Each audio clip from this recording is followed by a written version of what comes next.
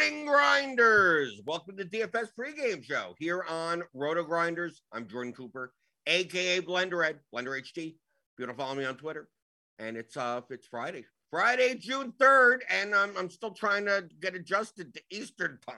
Right, that's why I'm a little late. Been getting up later. Was on Pacific time for a week, right, and now everything's 3 hours late. My body goes, I don't know why you get it. Oh, it's 10:50 or like, and it feels like it's like 8 o'clock in the morning. So sorry about that. Yesterday, baseball. We talked about baseball yesterday. Of course, I played the Mariners. I played the Orioles. They did great, 7-6. I had the Rockies, whatever. Then the Braves just did everything, and they were chalk. So I died. Travis d'Arnaud killed me, and everyone like that. So it was good while it lasted. I was doing pretty well until the Braves truck actually worked out. But yeah, so that was yesterday's baseball. But today we talk about MMA. That's what we do on Fridays. That's why the thumbnail looks different, right? The red thumbnail. Mondays cool. That's Monday has a different thumbnail. Friday is a different thumbnail. And if you want, I am now part of the premium MMA team. I'm not on the graphic. They didn't put me on the graphic yet. Let me go to the more sports. Right. And the MMA team, right? Well, they put Mike, they put H3 Buddha, they put Squirrel Patrol, right? Now, see, okay. Well, I'm part of this graphic, right? Part of this, and then I'm also on the Ground and Pound premium. It's the premium breakdown. Oh, I thought it said premium beatdown, but there I am. So we did what? We recorded yesterday. So last night, that was what? An hour and 45 minutes. So Liam, Mike, they break down the fights. Me, I just come in and say, I don't know what these people are, but here are the numbers.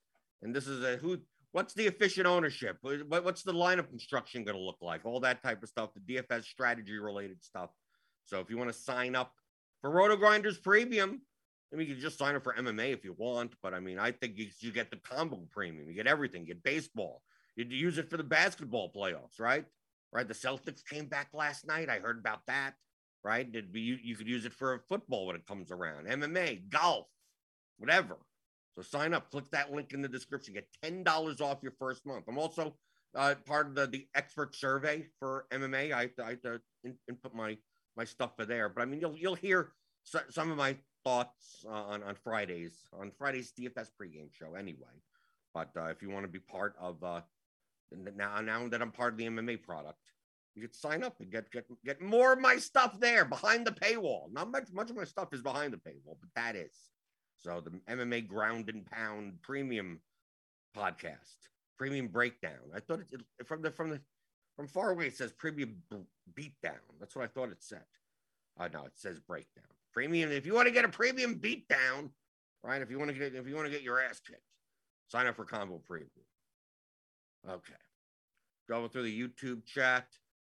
People are talking about baseball, right? Suki Singh, obviously here as early as possible. Talking about Braves chalk. I have no idea. I don't know what's going on about baseball today. I just woke up and we're talking about MMA anyway, right? Let's see. MMA Fridays, Metal Alloy 419 is excited. Kickstart's excited, right? Devin's in the chat. Yeah, the Baltimore, the Mariners and the Orioles were doing great yesterday for me. And the Braves had to show up. Okay. So let me turn this off. Let's go over here.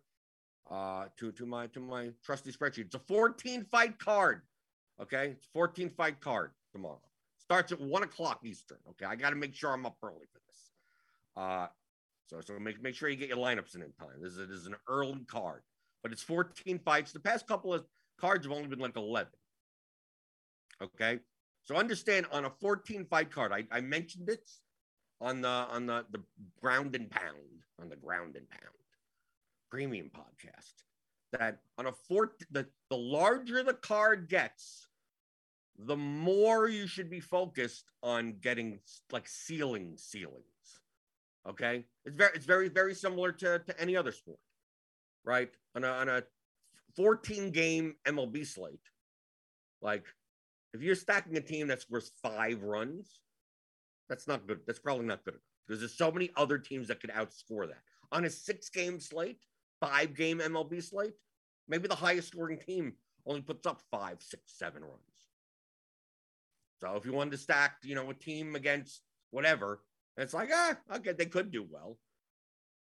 That's fine. But on a 14-game slate, we're probably not stacking teams that, the Pirates against a good pitcher or something, like really bad stacks. But it's very similar in MMA. So, like, we have fights.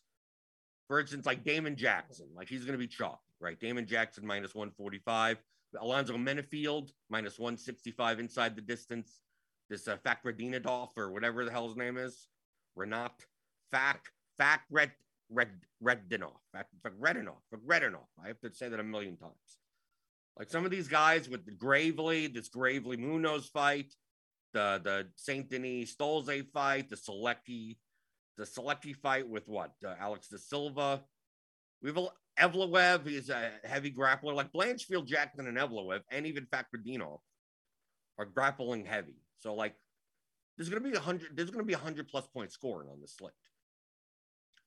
So, like playing, like for instance, the Herrig Kalvakevich fight, which is the most likely to go the distance. They don't grapple much at all. Probably standing up. Like people will say, "Oh, I'll play Kalvakevich at 7,900. If she scores 85 points in a win, that may be good for 7,900." Well, on a 10-fight slate, maybe that's true, but on a 14-fight card, that may not that won't be enough. That probably won't be enough. We're like on the low end. Like a lot of people say for the low end fighters, they go, "How much do you really need?" If JJ Aldrich wins with a 70-point decision, like that could be fine. Yeah, it could be fine if like multiple 9K fighters put up like 120+ points. And the only way to fit them in is by having a $6,600 fighter. But if that doesn't happen, like it's quite possible that an 80, 90-point score from even like one of these low fighters may not even make the optimal. We saw like a couple of slates ago, Petrosky in the first fight, he put up 92 points, right? Something like that. He put up 92 points, and it didn't even make the optimal. He made the winning lineup. Going through over here.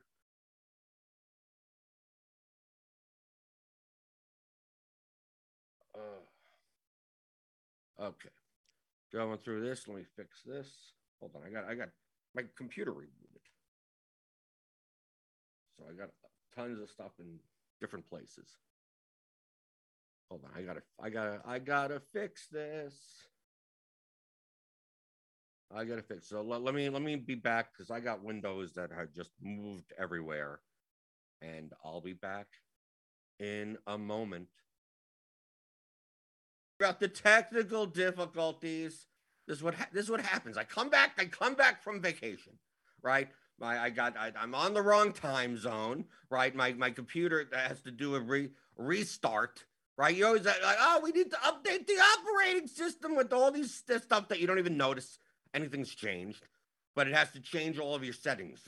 I have Windows organization mode, and that's off, and now things moved around, and like, how do I get it back to the way it was?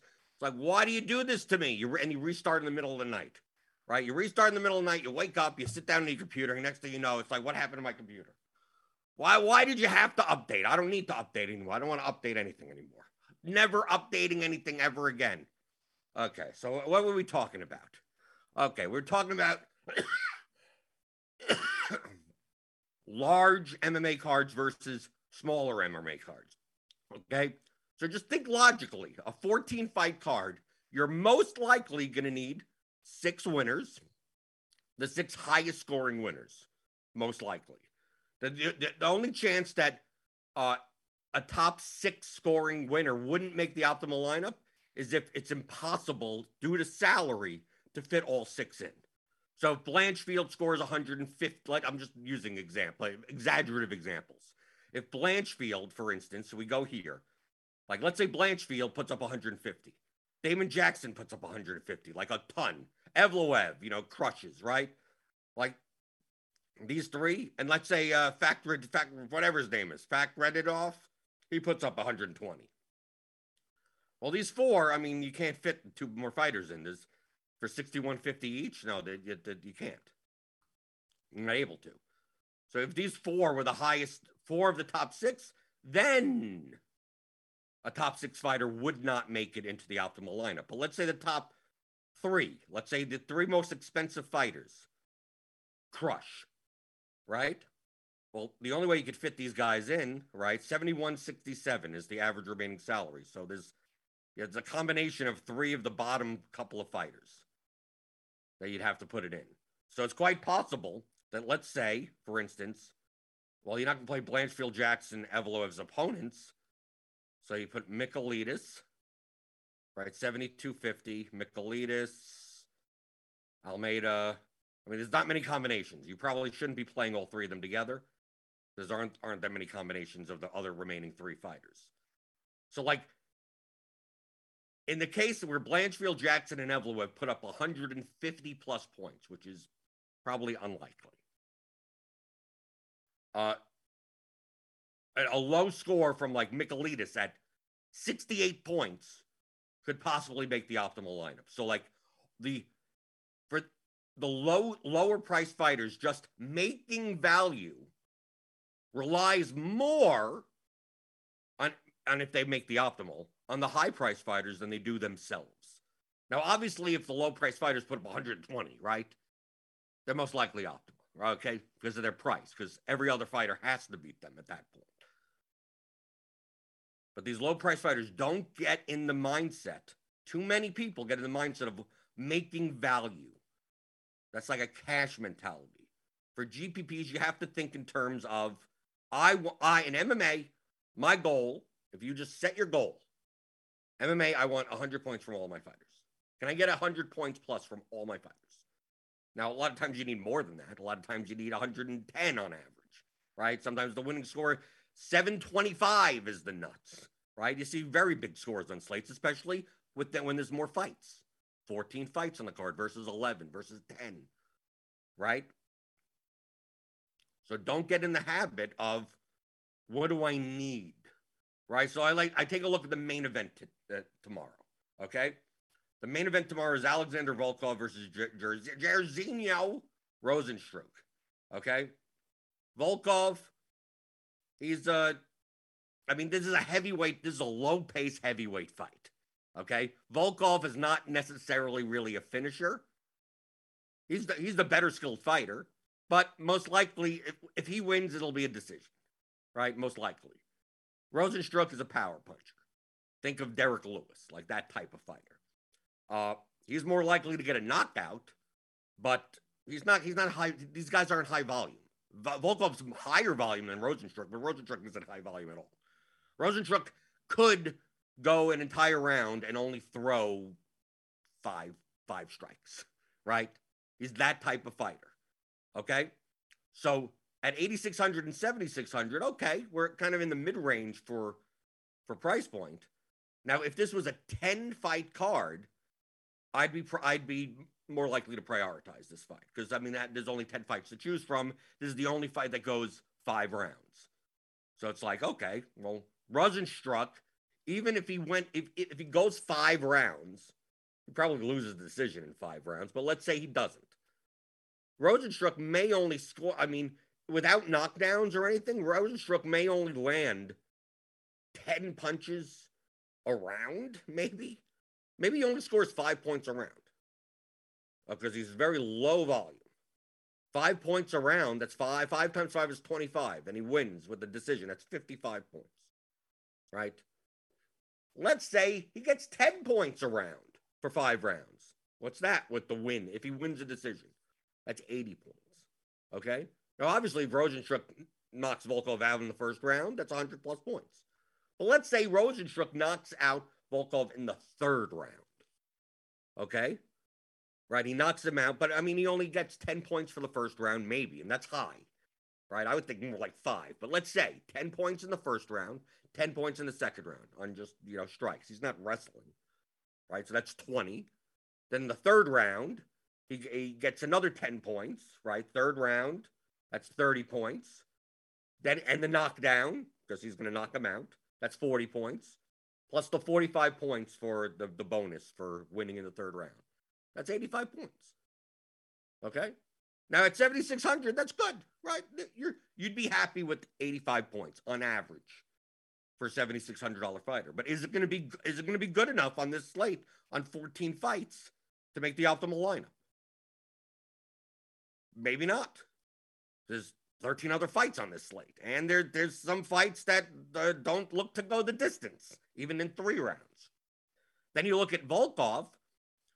Look, if he goes 5 rounds, 10 points a round, and gets a decision, that's what, 80 points. No knockdowns or whatever. If yes, in the first or second round, right? Then we kind of flirt with 100 points. But what past the second round, and probably past the first round, neither of these fighters are likely to get 100 points. I don't, unless Volkov mixes in some grappling, which against Rozenstruik, I guess he could. I mean, he's not known for that, but he could just stay on the outside and just pick him apart. This main event doesn't look like the winner's going to score 100 points unless there's a first round knockout. So with the amount of ownership that's going towards the 5 rounder, I'm going to be very, very light on it. On a 14 fight card, this would be different if it was a 10. If it's a 10 fight card, I'd be like, okay, now you have to get some of these people, right? You need 6 winners out of the 10 fights. Now you have 14 fights. So people would rather play Volkov than play than Ode Osborne or Joe Selecki or even Molina and Trezano. It's like, compared to the ownership, it's like I'm not that scared of the main event. Outside the first round, right? Outside of the first round, especially for Rozenstruik. Rozenstruik is going to be, I mean, I suspect based on this and just simply, logic, is going to be the highest owned underdog. The highest owned underdog, I think the ownership on the underdog is going to be Rozenstruik 1, Munoz 2, De Silva 3. And I don't know what's going on with Maskarov. Askar Maskarov is facing Menefield. That's going to be a very popular fight. The Menefield-Maskarov fight, that's the fight that's least likely to go the distance, right? Most likely to end in the first round. And Menefield's line has shot up now that we learned that Askar Maskarov fudged his record. So he started at 27-5 or something, and now he's 19-12. Apparently, people looked into it, and his record on the regional scene or wherever the hell he's been fighting, some of the fights didn't exist. Some of the fights just simply didn't exist. And some of the fights that supposedly he won, he lost. Does that change his skill set? No. But I mean, he's not on paper, he's not as good of a fighter as originally thought. So the line has moved significantly in Menefield's favor. But Maskarov he's fought before. And he's more of a round 1 or bust type of, he's either going to knock you out or he's going to get knocked out. So I'm not sure what his ownership's going to be. He should be a decently owned underdog for his round 1 knockout potential. I don't know if he's going to be 26% owned, but I know it's going to come down. I know this Menefield ownership, this 30% is going to be 40%, and I just don't know how that's going to affect Askar Maskarov.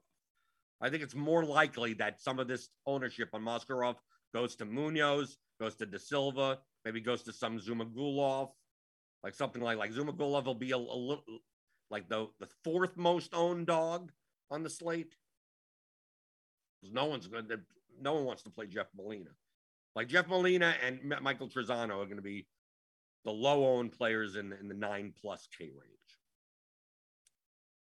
Okay, so if we go to my sheet, I put in the RG ownership, projection, whatever. I also put in this. Now, some of the odds have changed. I updated this late last night because we can see here that the Menefield line really moved. What I try to do is based on salary. So I put in the projection here. So this is the RG projection, and this is the RG ownership. But based on the RG projection, or based on whatever projections I put in here and whatever ownership and everything that I put in here, because I aggregate from around the industry, to try to come up with what if I take this away, for instance, I'm gonna take that away. So I'm going to try to come up what's the efficient ownership, approximately the efficient ownership based on the betting lines, based on everything. Now, in a perfect world, the salaries would be efficient, right? The salaries would be efficient and the ownership would be efficient. So this rating should go down at like a scale, right? So it should start at like around 1 and end at around 0.5, or even like 0.6 actually, right? Because it's 9,600 to 6,600. It's like a 40% drop. Okay.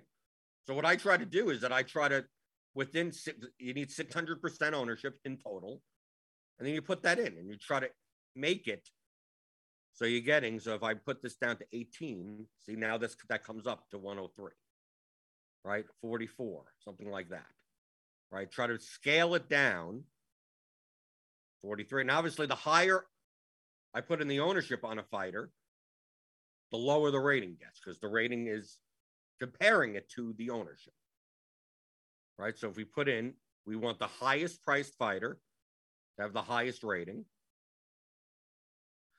and the lowest priced fighter have the lowest rating, and then scale it accordingly. So the fighter above it should have a higher rating than the one below it. And then you try to get the equal 600 total. So that's what I tried doing. Now, obviously, I updated it yesterday, so some of these numbers are going to change a little. But we go here, 11, 0.55, 0.56, 0.60, 0.62, 0.69. It's a little too high. So we raise Almeida's ownership to kind of get within the scale. Let's go to 19, maybe something like that. 19. This is 0.67, 0.67. Lower the ownership there to 0.69, 0.70. Like you can see what I'm doing. Okay, so 0.67, too low. So lower the ownership, so it's now a little bit higher. 0.72, 0.70, 0.7, where am I going? 0.22. Rozenstruik, I have to raise a little, so I have to lower his ownership. Yeah, that looks good, right? Just on the scale, right? So I'm going up. 74, 75, 78, 80, 79. So you gotta drop this Karina Silva's ownership down a little. Maybe 21, just to get within the scale. Herrig up a little. Down a little here to get up to 84. 88 is a little too high for Gravely. So I have to raise his ownership so that number comes down. Right, you'll see what I'm doing here. Benoit Saint Denis, 28. 27, what does 27 look like? This has to come down a bit. 91.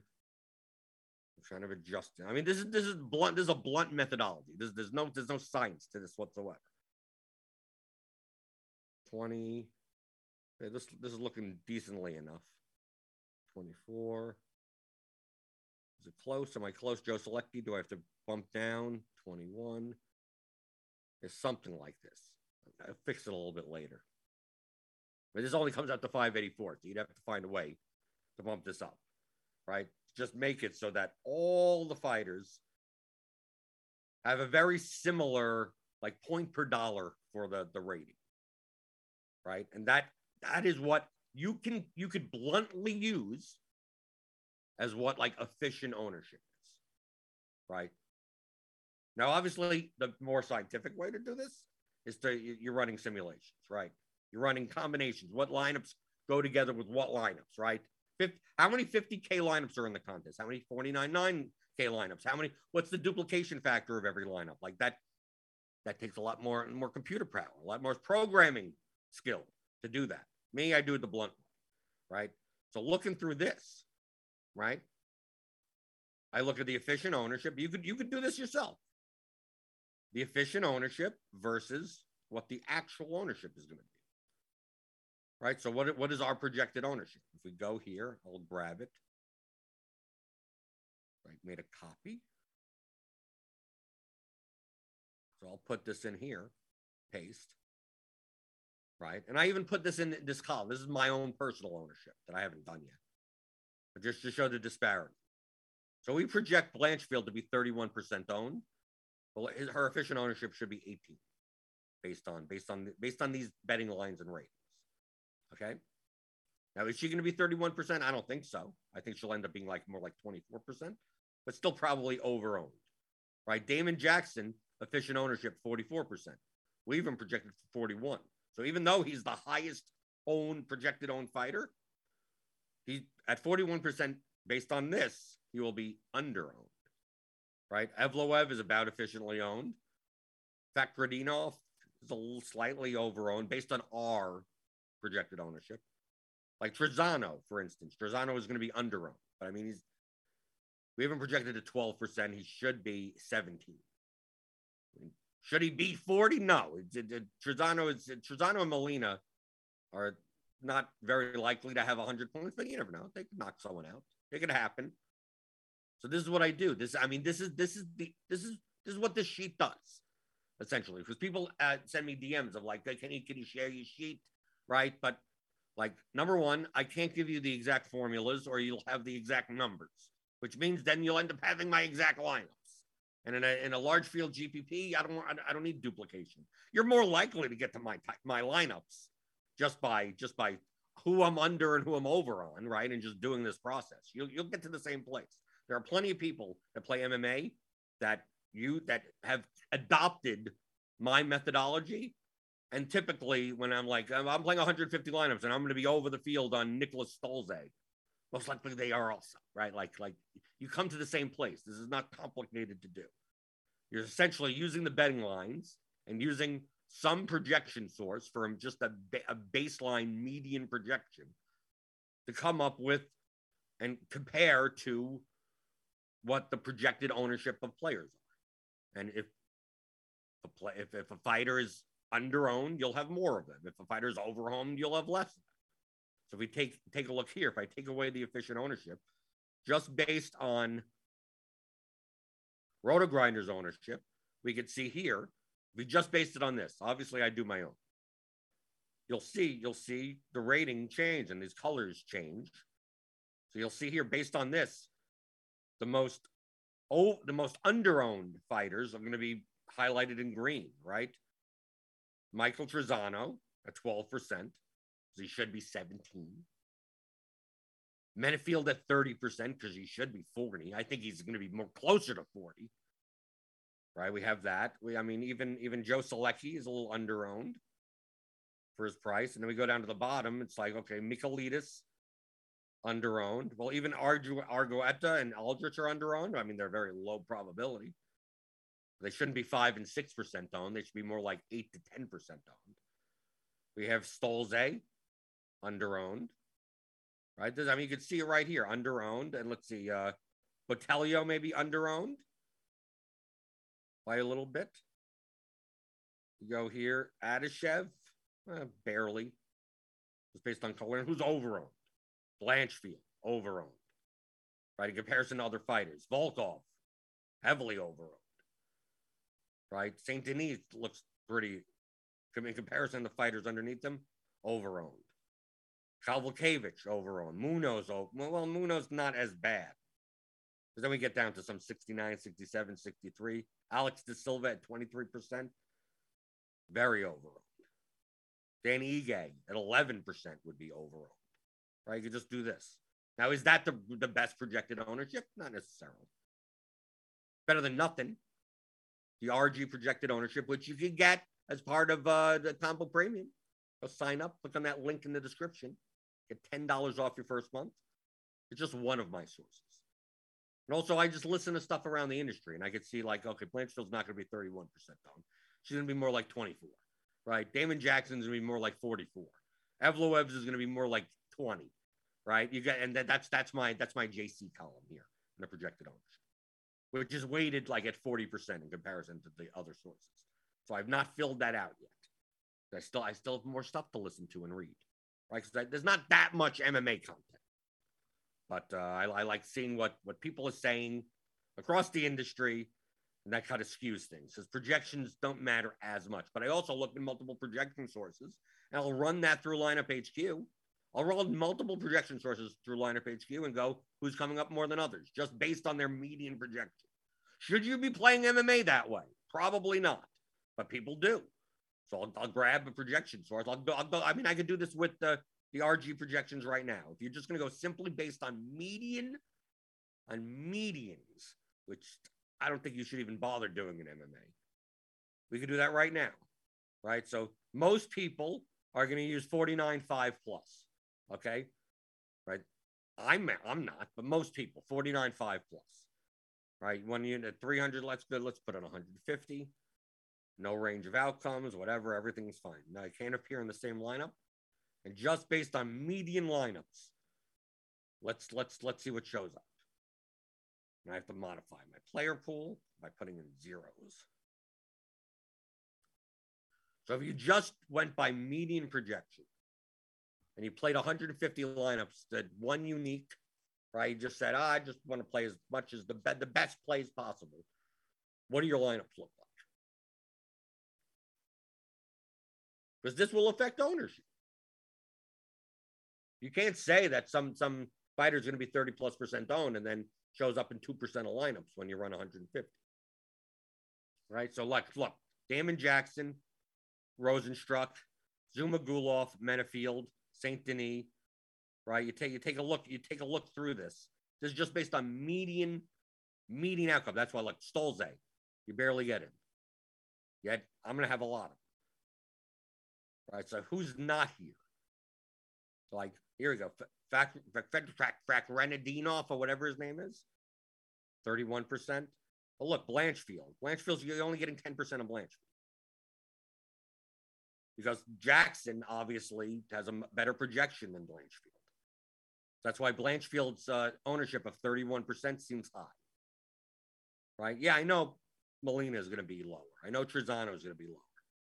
But Selecki, is he really going to be 20-something% owned? Maybe not. Maybe he's going to be more like 16% owned. Then you look towards the top, and it's like, is Zumagulov going to be 21% owned or more like 26% owned? Right? Because I look here and I go, where's Maskarov? Maskarov isn't even here in the top 150 lineups if you go by median. Yeah, because his median probably sucks because he's a round one or bust type of guy. Right? He's either going to put up 100 points in the first round or get killed. So his median is going to be pretty low. He doesn't show up that much. So maybe he's not going to be 26% owned. Maybe he's going to be more like 18% owned.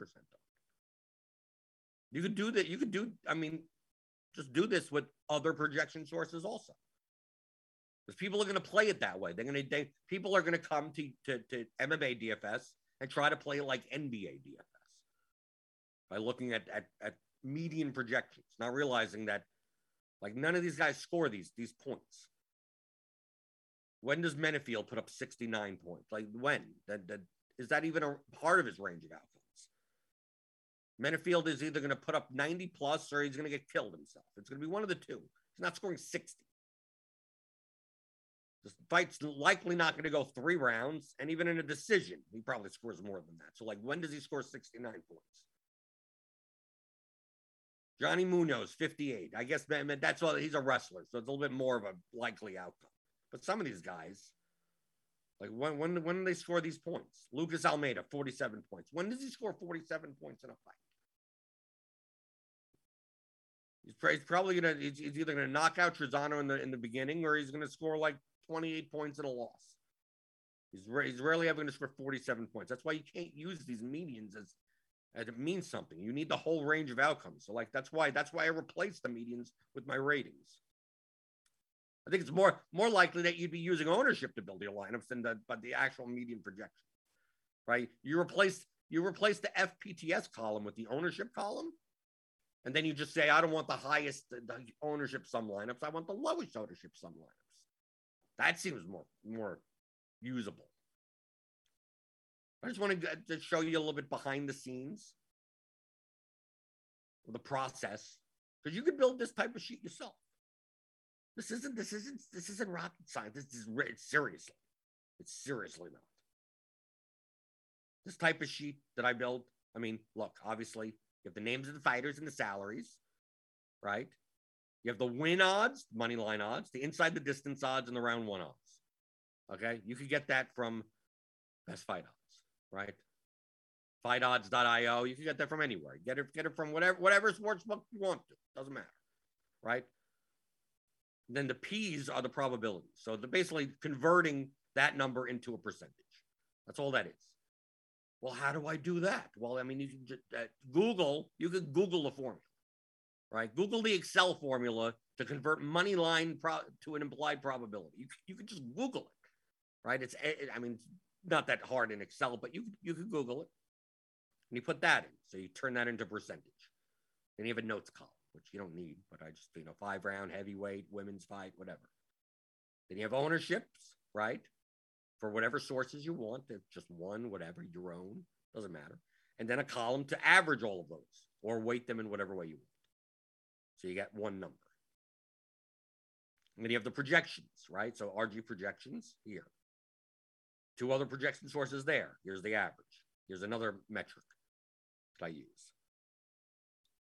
Then these numbers over here, these red, the win leverage, ITD leverage, round 1 leverage, all that is dividing that number, this probability, by the ownership number. That's it. That's all that is. There's nothing special about that. And then this rating is a mix of all of these numbers, the leverage numbers, the average projection, this OFI number, in some amount of weighting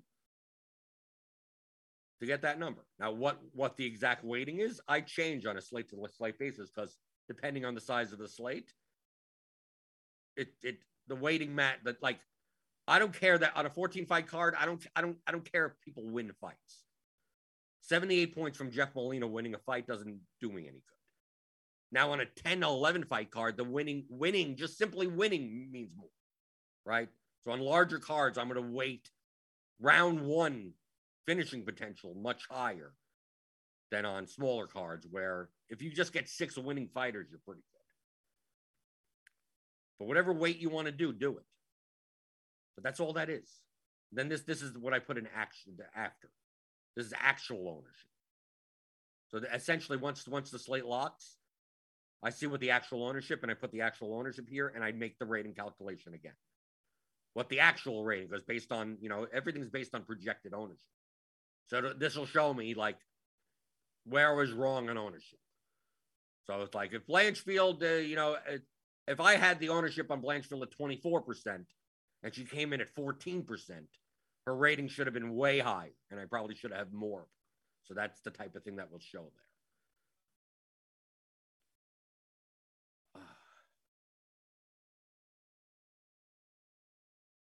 And Kickstart says no audio or just me. I don't know. I've seen no complaints. Steve has told me everything's fine. We're almost done anyway. Kind of a mess of a show, right? Late technical difficulties, right? My window's moving around all over the place. Okay, but I mean, if you have any questions in the chat, in the YouTube chat about the MMA slate, and this is the free MMA content for you. You should play this slate. It's 1 o'clock in the afternoon. You don't have to stay up very late, right? But everything will be over by 7-ish, something like that. I'm not used to that. And I mean, this is in Vegas, right? Or did they go to Europe? I have no idea. It doesn't matter.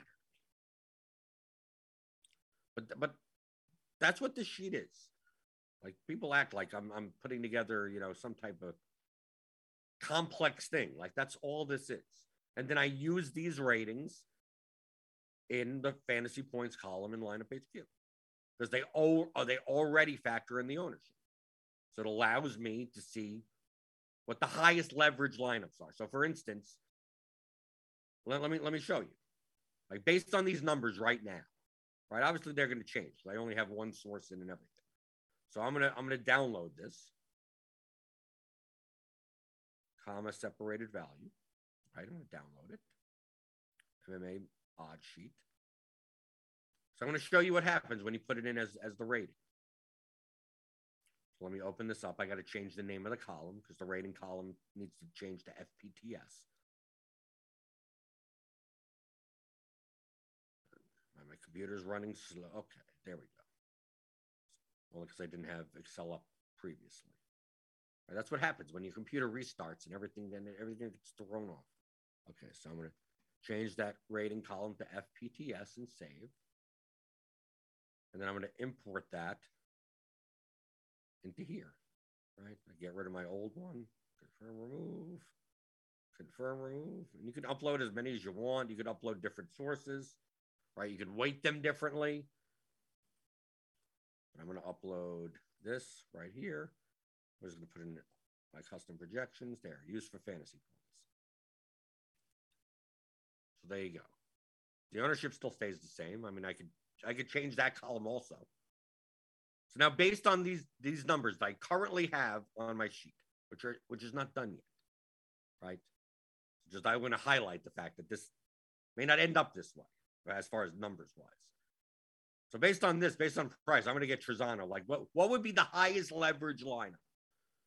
Okay, if we wanted to find that, well, who are the 5 highest leverage lineups? So we're going to remove the salary down to whatever, right? Let's do 5 lineups. 5 lineups, 1 unique player, doesn't matter, no stacking.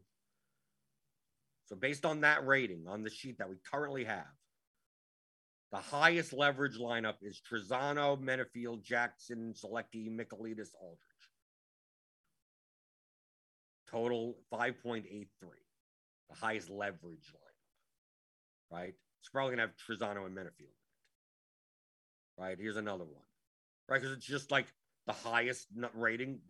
How do you fit in the most amount of rating into one lineup? I mean, that's kind of what Lineup HQ does. It's a knapsack problem. But instead of using fantasy points and median fantasy points, it's using my rating number. So I know that the higher the rating, so for instance, if I were to build if lineup like let's see, let's go to a low rated. If I put this on the sidebar, this should come in. Okay, 0.85. Okay, good. We get this. So let's say I put in this and some low rated fighters. Volkov with 7,600 remaining. 63. 8,600. Let's see. Do we have anyone for Saint Denis? Okay. So this lineup on the side. 49.9. Rating, total rating is 4.57. Now compare that to these lineups, right? This lineup would be low leverage, right? I'm playing all these fighters in a lineup that I have is over-owned. These are under-owned in total. Doesn't mean this is a bad lineup. Just means for leverage purposes, this lineup over here at 5.83 total is much higher leverage than 4.57. Probably I don't even get down to these lineups. It's the type of thing. If I'm going to play over-owned fighters in my lineup, let's say I did want to play, like who are the most over-owned fighters that I have on my sheet right now, which may not end up that way. Right, Blanchfield, 0.85, Blanchfield and Volkov. But it doesn't mean I can't make Blanchfield and Volkov lineups, right? So if I lock in Volkov and I lock in Blanchfield, in order for me to get a high rating, it's going to jam in the higher, it's probably going to get Menafield, right? I'm going to make up for the lack of leverage with the other fighters. So here's 5.39. Right, so I have to play an 8% owned Michaelides and a 5% owned Argueta against Jackson in order to make up and play Trezano at 12% and get to 5.39. So that's what my rating is doing. It's not telling me who the best fighters are. It's not. It's telling me who are the fighters that are over-owned and who are the fighters that are under-owned. And typically you're going to play more of the under-owned fighters. But it makes sure that it balances out my lineups. So if I do have Blanchfield in a lineup, it's with lower owned. If I have an over-owned fighter in the lineup, I need to get even more under-owned stuff in there. And that's what Lineup HQ will do for me if I put the rating, which already accounts for ownership, into the fantasy points column. So that's what I'm doing. A lot of people have DM'd me and said, "Oh, you like this guy and you like that guy." Your model tells you that Stolze is going to do well. My model doesn't say anything about the results of any type of fight. Doesn't say who's going to do good or not. This had nothing to do with this whatsoever. All this is doing is based on the betting lines and projections. Who's over-owned and under. That's it. For their probabilities. That's it. That's all it does. So when I say on the expert survey that Damon Jackson's my overall top play on the slate, yeah, well, he's the biggest favorite. He's the second highest ITD line. He's facing a guy that's on a late replacement, making his UFC debut, and his projected ownership is 41%, and I have him that he should be higher than that. So even though he's the chalkiest, he's the highest owned player, he probably should be slightly higher than that. So like there, he's the top player. Do I know if he's going to win? Well, he's going to win, 87% of the time. That's all I know. He's going to win inside the distance 59%. Well, is that going to happen tomorrow? I don't. Based on these odds, he should be slightly higher than 41%, right? And then based on these odds, Volkov should not be 32%. Based on these odds, Rozenstruik shouldn't be 38%. He should be 30%, but he shouldn't be 38%, right? So it's like, oh, I'm gonna probably be under on Rozenstruik tomorrow. Does that mean he can't go and knock someone out in the first round? No, it doesn't happen enough of the time that he should be 38% owned. But you tell me Rozenstruik is going to be 14% owned tomorrow, and I'll have a ton of them. So this sheet does not have anything to do with like what's going to happen. It's not predicting anything. Josh Jocks in the YouTube chat says, I need to win a Millie Maker so I can become the third largest exotic animal exporter in the Western world. That seems like a weird goal. The third largest, not the largest, right? With 1 million, you couldn't be the largest, the third largest. Why? I hope he's joking. I hope he's joking. Well, there's no Millie Makers in MMA. There was during COVID. There was like one or two. Because there was nothing else going on, and everyone was just going to play whatever's available. But to give you a little breakdown into the process, you can build your own process just like this in MMA.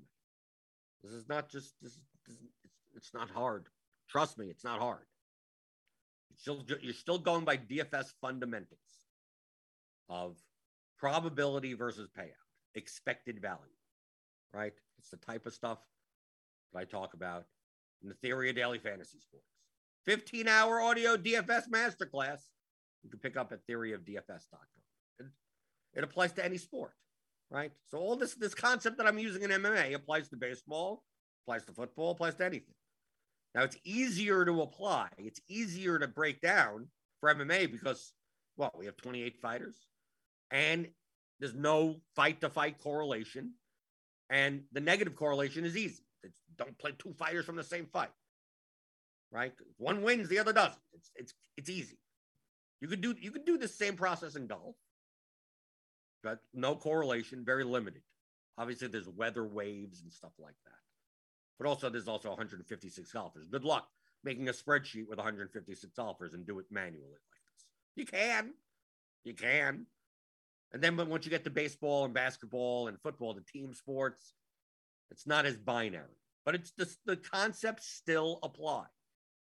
What is the probability of X? How much do you get paid for that? And is the field off from that dynamic? That is the fundamental concept of all of DFS. It's a lot of obfuscation inside of like lineups and correlation. I mean, there's 50 variables involved. That's essentially what you're doing. I'm going to build a lineup. Your goal is to build a lineup that has a higher chance of winning first place or whatever than other lineups in the contest, right? That's it. Just a probability. And then you're getting paid more than you should on that line. Even it may not happen that often. You're doing the same in MMA. You're doing the same in any sport.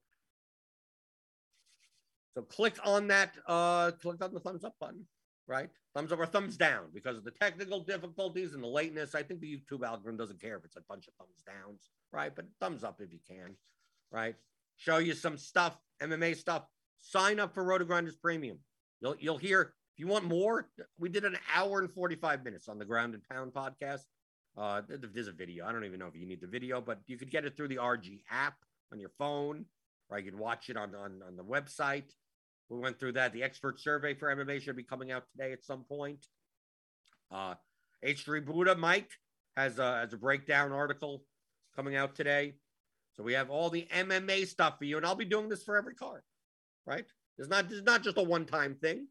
So if you sign up for Roto Grinders Premium, click on that link in the description, get $10 off your first month. I'll be there. I'll be part of the MMA team. And it's I don't do much premium. I've rarely done premium content at RG. Most of my stuff is free. Right? A lot of people say my stuff shouldn't be free, but it is. But that's behind the paywall. But as always on Fridays, I will be talking about MMA. Mondays is always like general day, get James McCool on, and then Tuesday through Thursday is whatever the hell's going on, right? Baseball, football, basketball, whatever happens to be going on. So that's what we're doing now. If you came here, right, especially after my vacation, and you're like, well, I don't know what the hell's going on. Why aren't you talking about baseball? Fridays are MMA now, so we're kind of promoting that. And MMA over the past 2 years, I've got good prize pools, 100K to first, 100K to first, 100K to first. It used to be, people tell me like 4 or 5 years ago, it was 30K, 20K to first. Then finally they were getting up to 50K. It's like, oh, it is bringing now. It's like consistently 100K to first most weeks. And on the pay-per-view cards is 150 or 200,000 to first.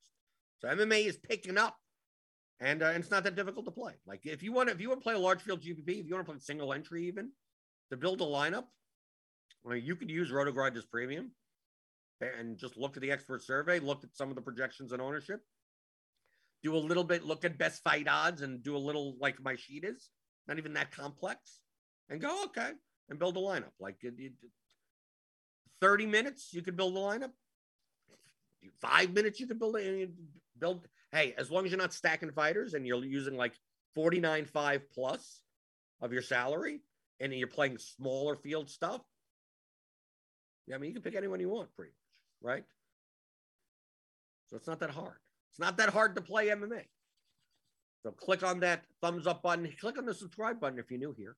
Click on the notification bell to know when we go live. We got Grinders Live later today. Grinders Live. They'll be talking about the MLB slate. Wait, 12 game slate tonight? 12 game slate. Crunch Time is directly after that, which is free all season to you, presented by FanDuel. Live Locks, Grant Show on the Sports and Odds channel. There's also a special FanDuel strategy video that we come out with for premium members, I believe, on Fridays. And well, we got playoff content, right? I don't think they're not playing tonight, right? I think tomorrow, right? The Warriors, Celtics, and then they're putting out big contests. Wasn't there like a million maker yesterday? I mean, what didn't win a million? I think first place split, and it was like 32,000 per or whatever. So we got playoff stuff, we got all the stuff you want here at Roto Grinders, and I'll see you. Have a good weekend. Have a good MMA card. Don't dupe me if you can. Don't dupe me. And I will see you on Monday to answer your DFS strategy questions like I always do on the DFS pregame show on RotoGrinders.com.